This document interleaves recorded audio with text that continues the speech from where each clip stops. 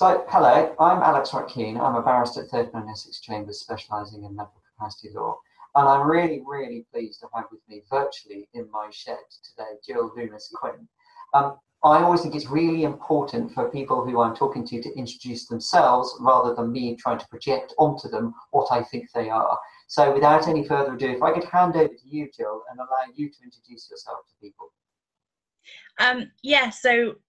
Thanks, Alex.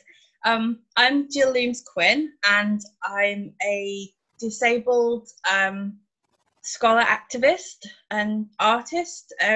My background really is in advocacy, so community advocacy, particularly focusing on kind of peer advocacy around autism. I'm autistic myself, but at the moment I'm in the process of finishing my PhD thesis, which looks at the Mental Capacity Act and how it works in practice, kind of with a particular focus on what the MCA means, for its implications for how it impacts on the idea of disabled voice in inverted commas.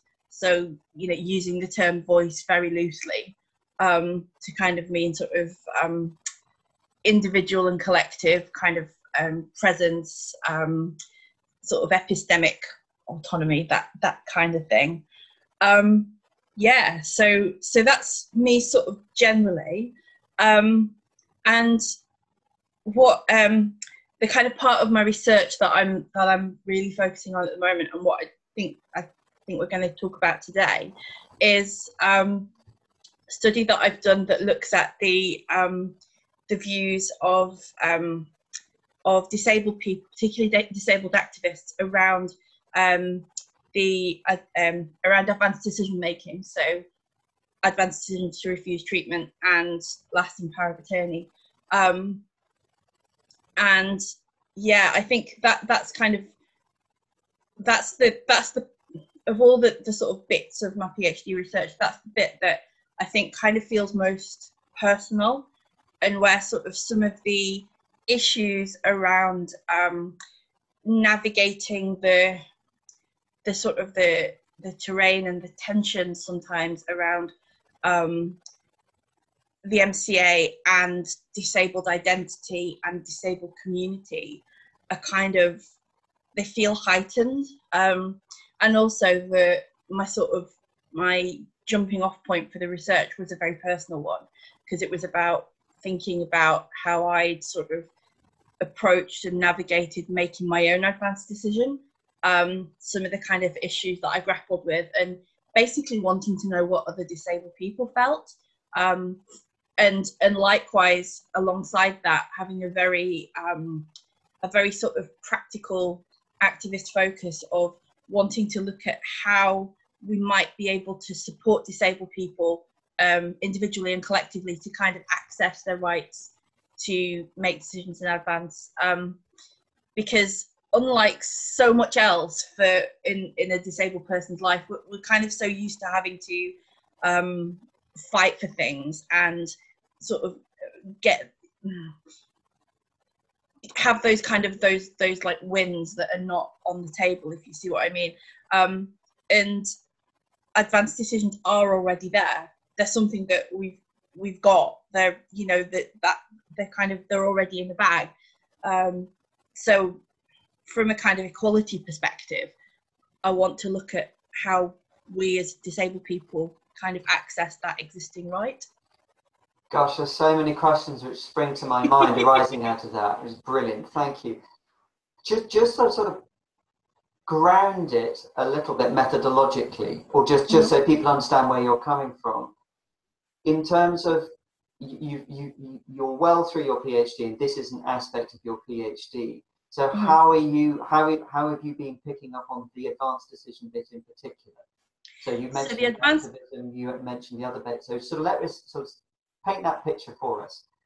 So the advanced decision study itself is based on interviews with 14 disabled activists. So that's quite a wide spread of impairments represented.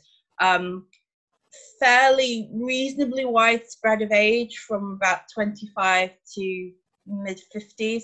I would have liked to have talked to older people who kind of identify as disabled and are engaged approaching advanced decisions, because I think that's a kind of maybe a different sort of, there are maybe some different issues there, but that didn't happen.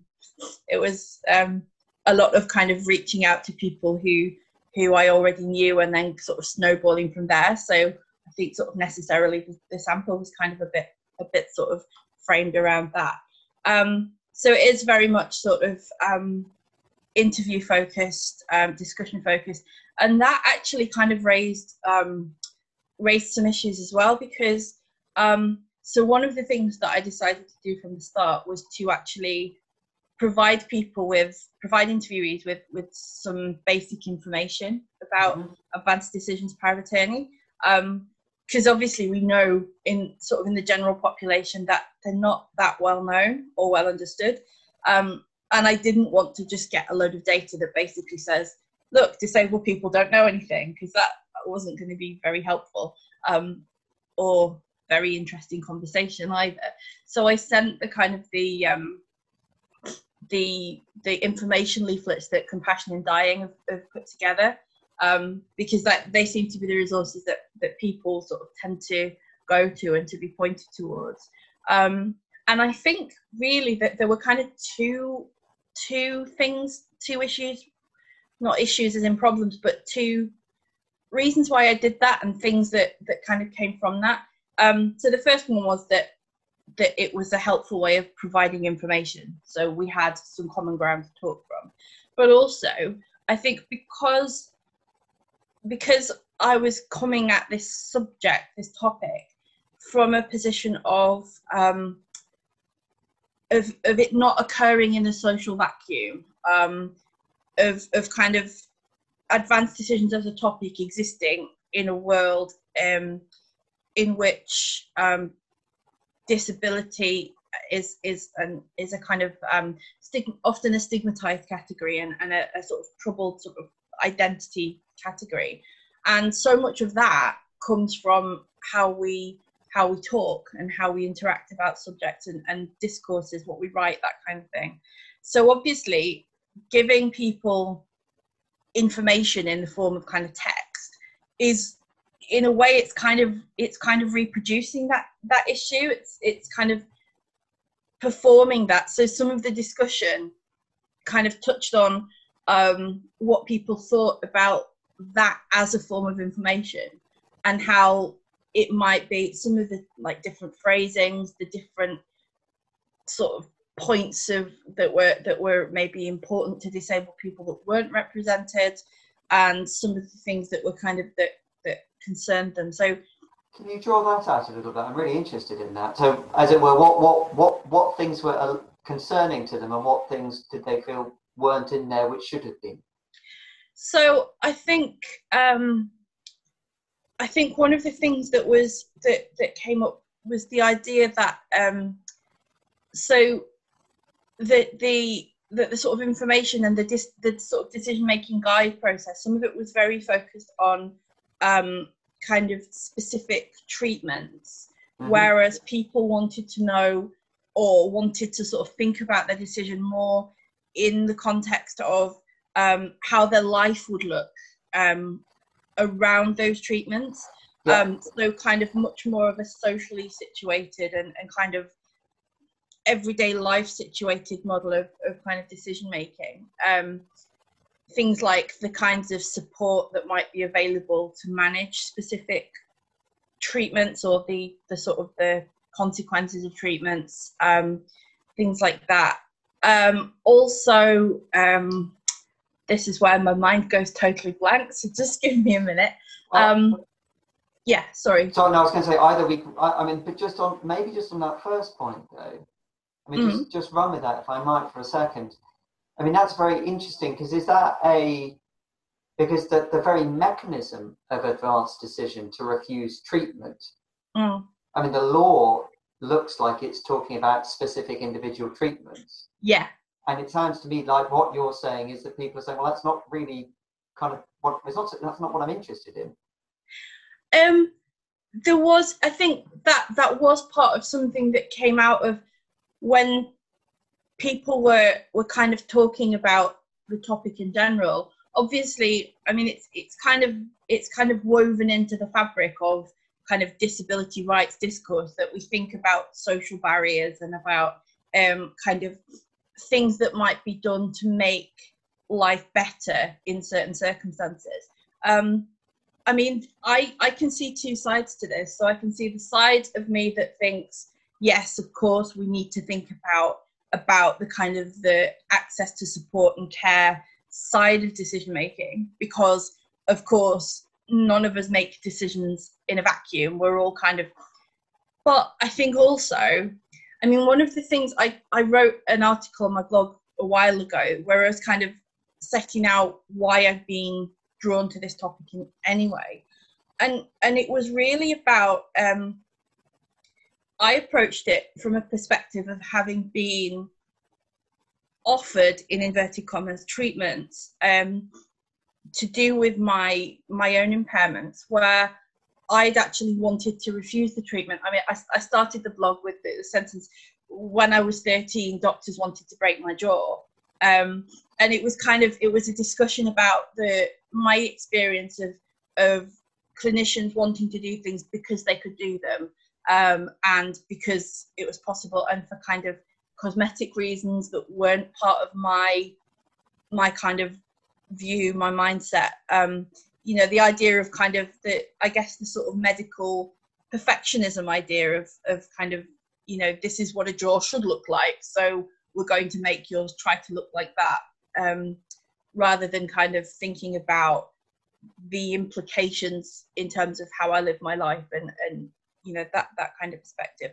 So I was approaching it from that sort of perspective of lots of us do have experiences of being offered treatments that actually we wouldn't necessarily want.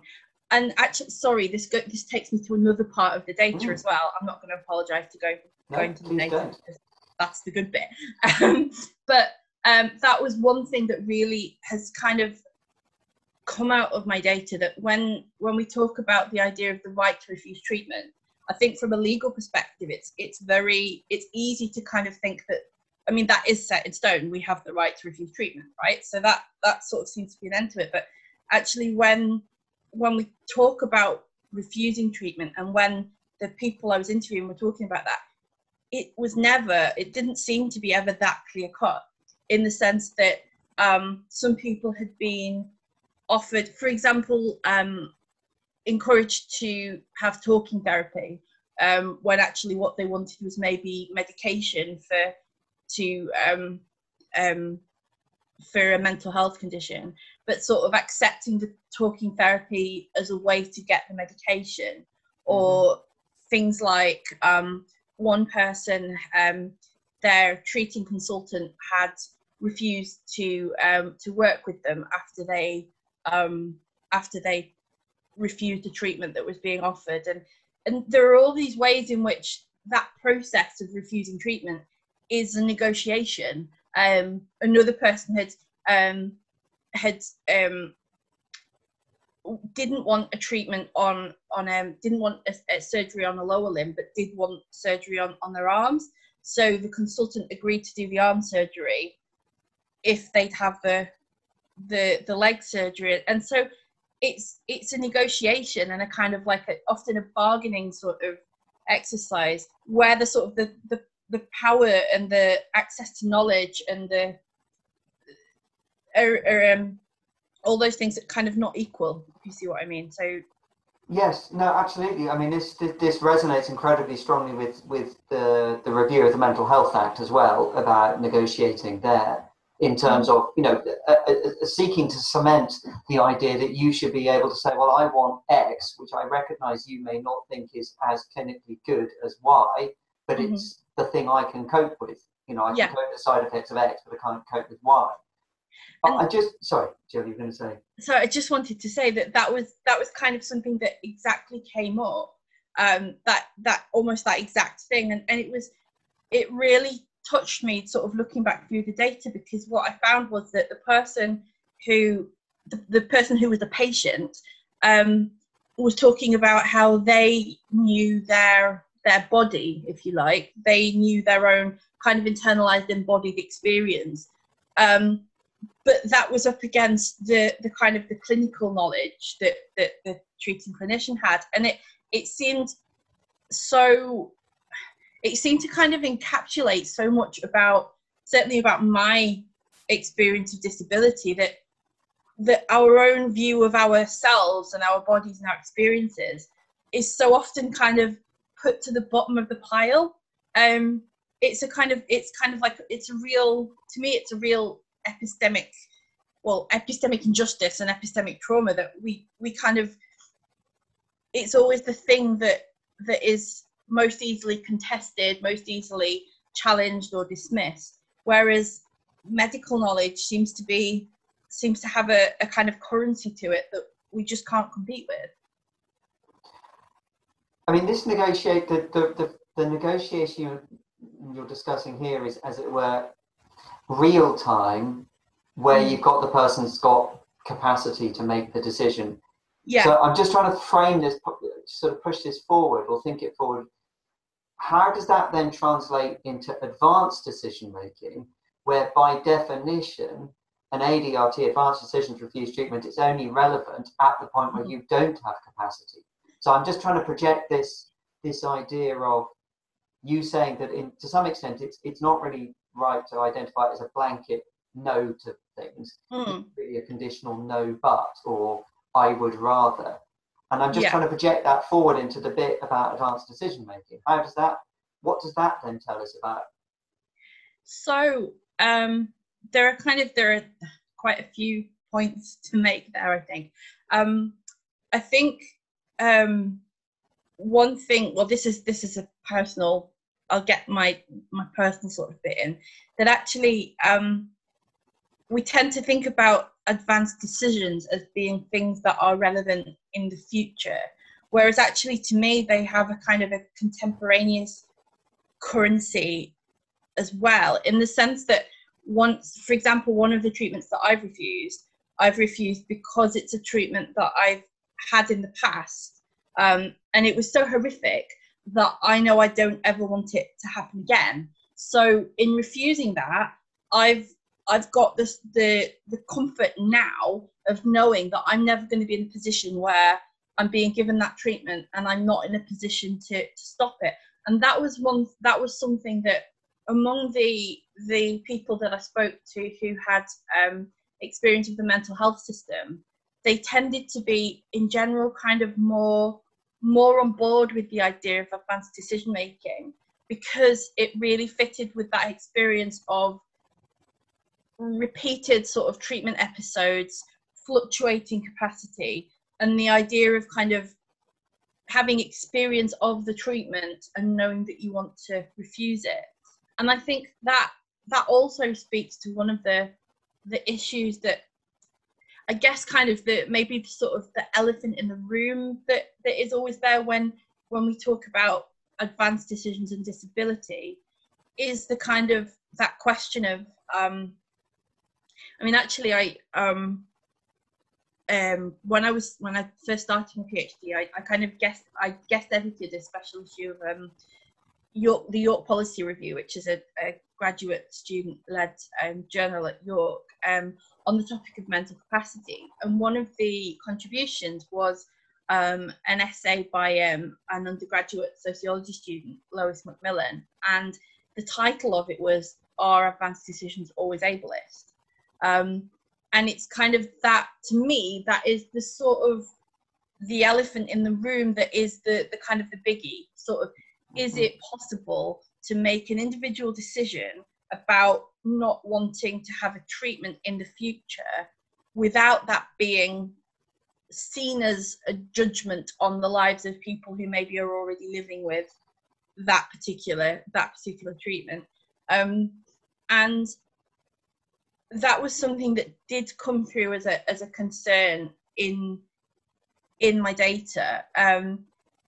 in the sense that I mean for one thing, that whole idea of kind of judgments on quality of life through a kind of ableist or disableist sort of lens was a real concern of most of the people that I spoke to.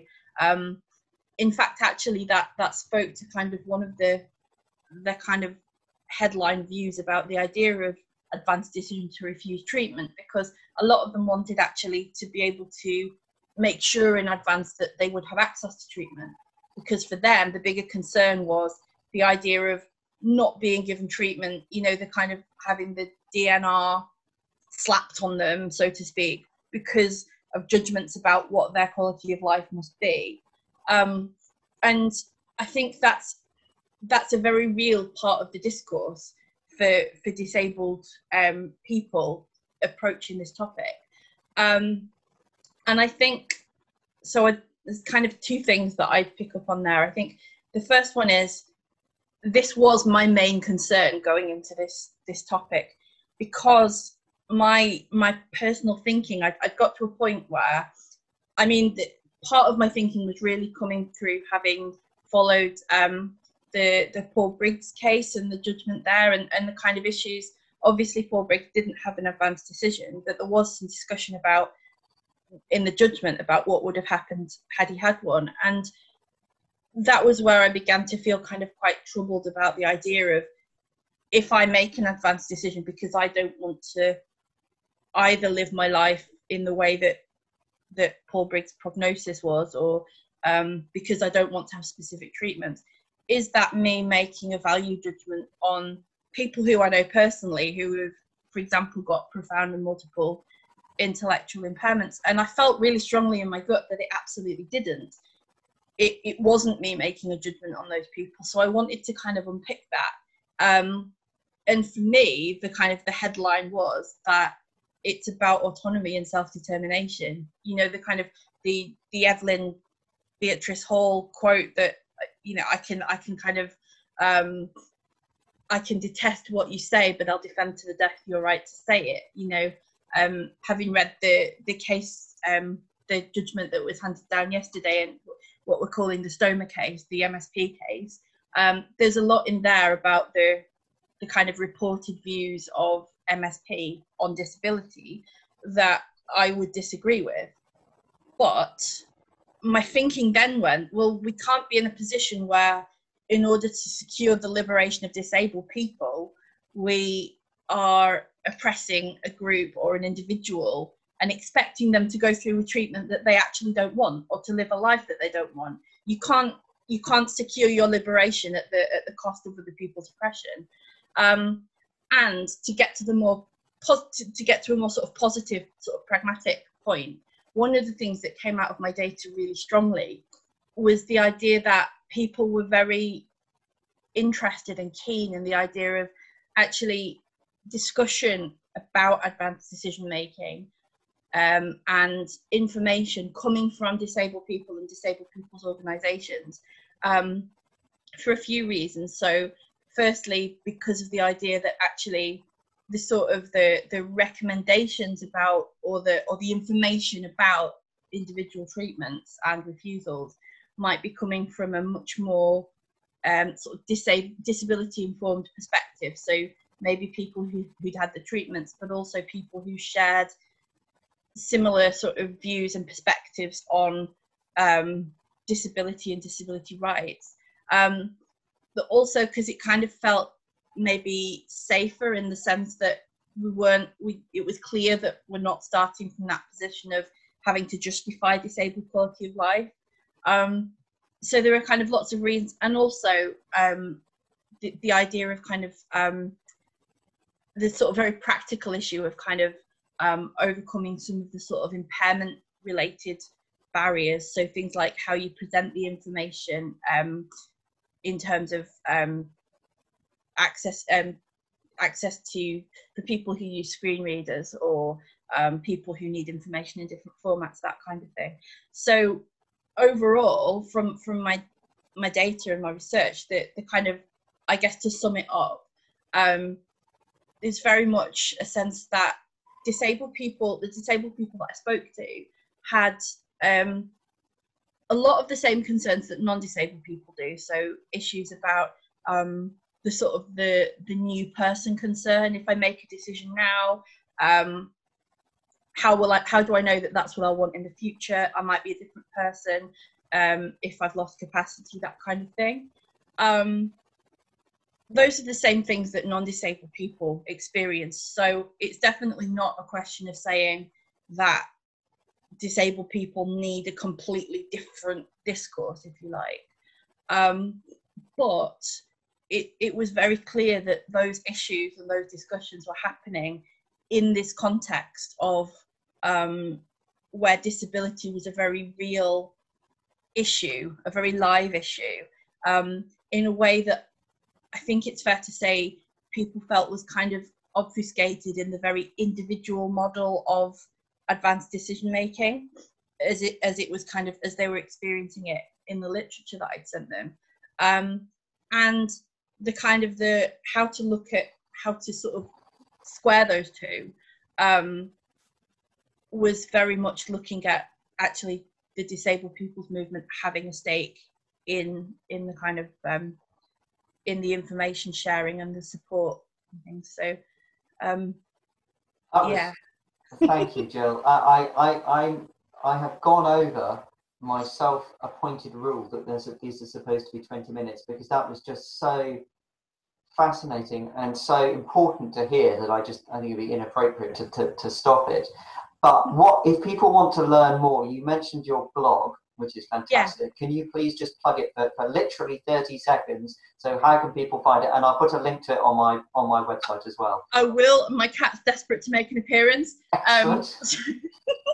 Just 1 second. Good. And it's very important we have cat-based interventions. Yeah. So my blog is on my website, which is voicespaces.co.uk. There's all my stuff there. I've actually it's a good time to plug it because this last Sunday I've started my own sort of new project, which is that I'm blogging every week towards the end of my PhD. I'm doing Autistic PH Diaries, which is everything you wanted to know about the emotional turmoil of finishing a PhD. It's all in there. So and that's going live from last Sunday. So yeah. Brilliant. Well, Jill, thank you so much. I have learned so much, and I know that people listening to this will have learned so much. So I'm gonna stop recording now, and thank you very much to everybody for listening.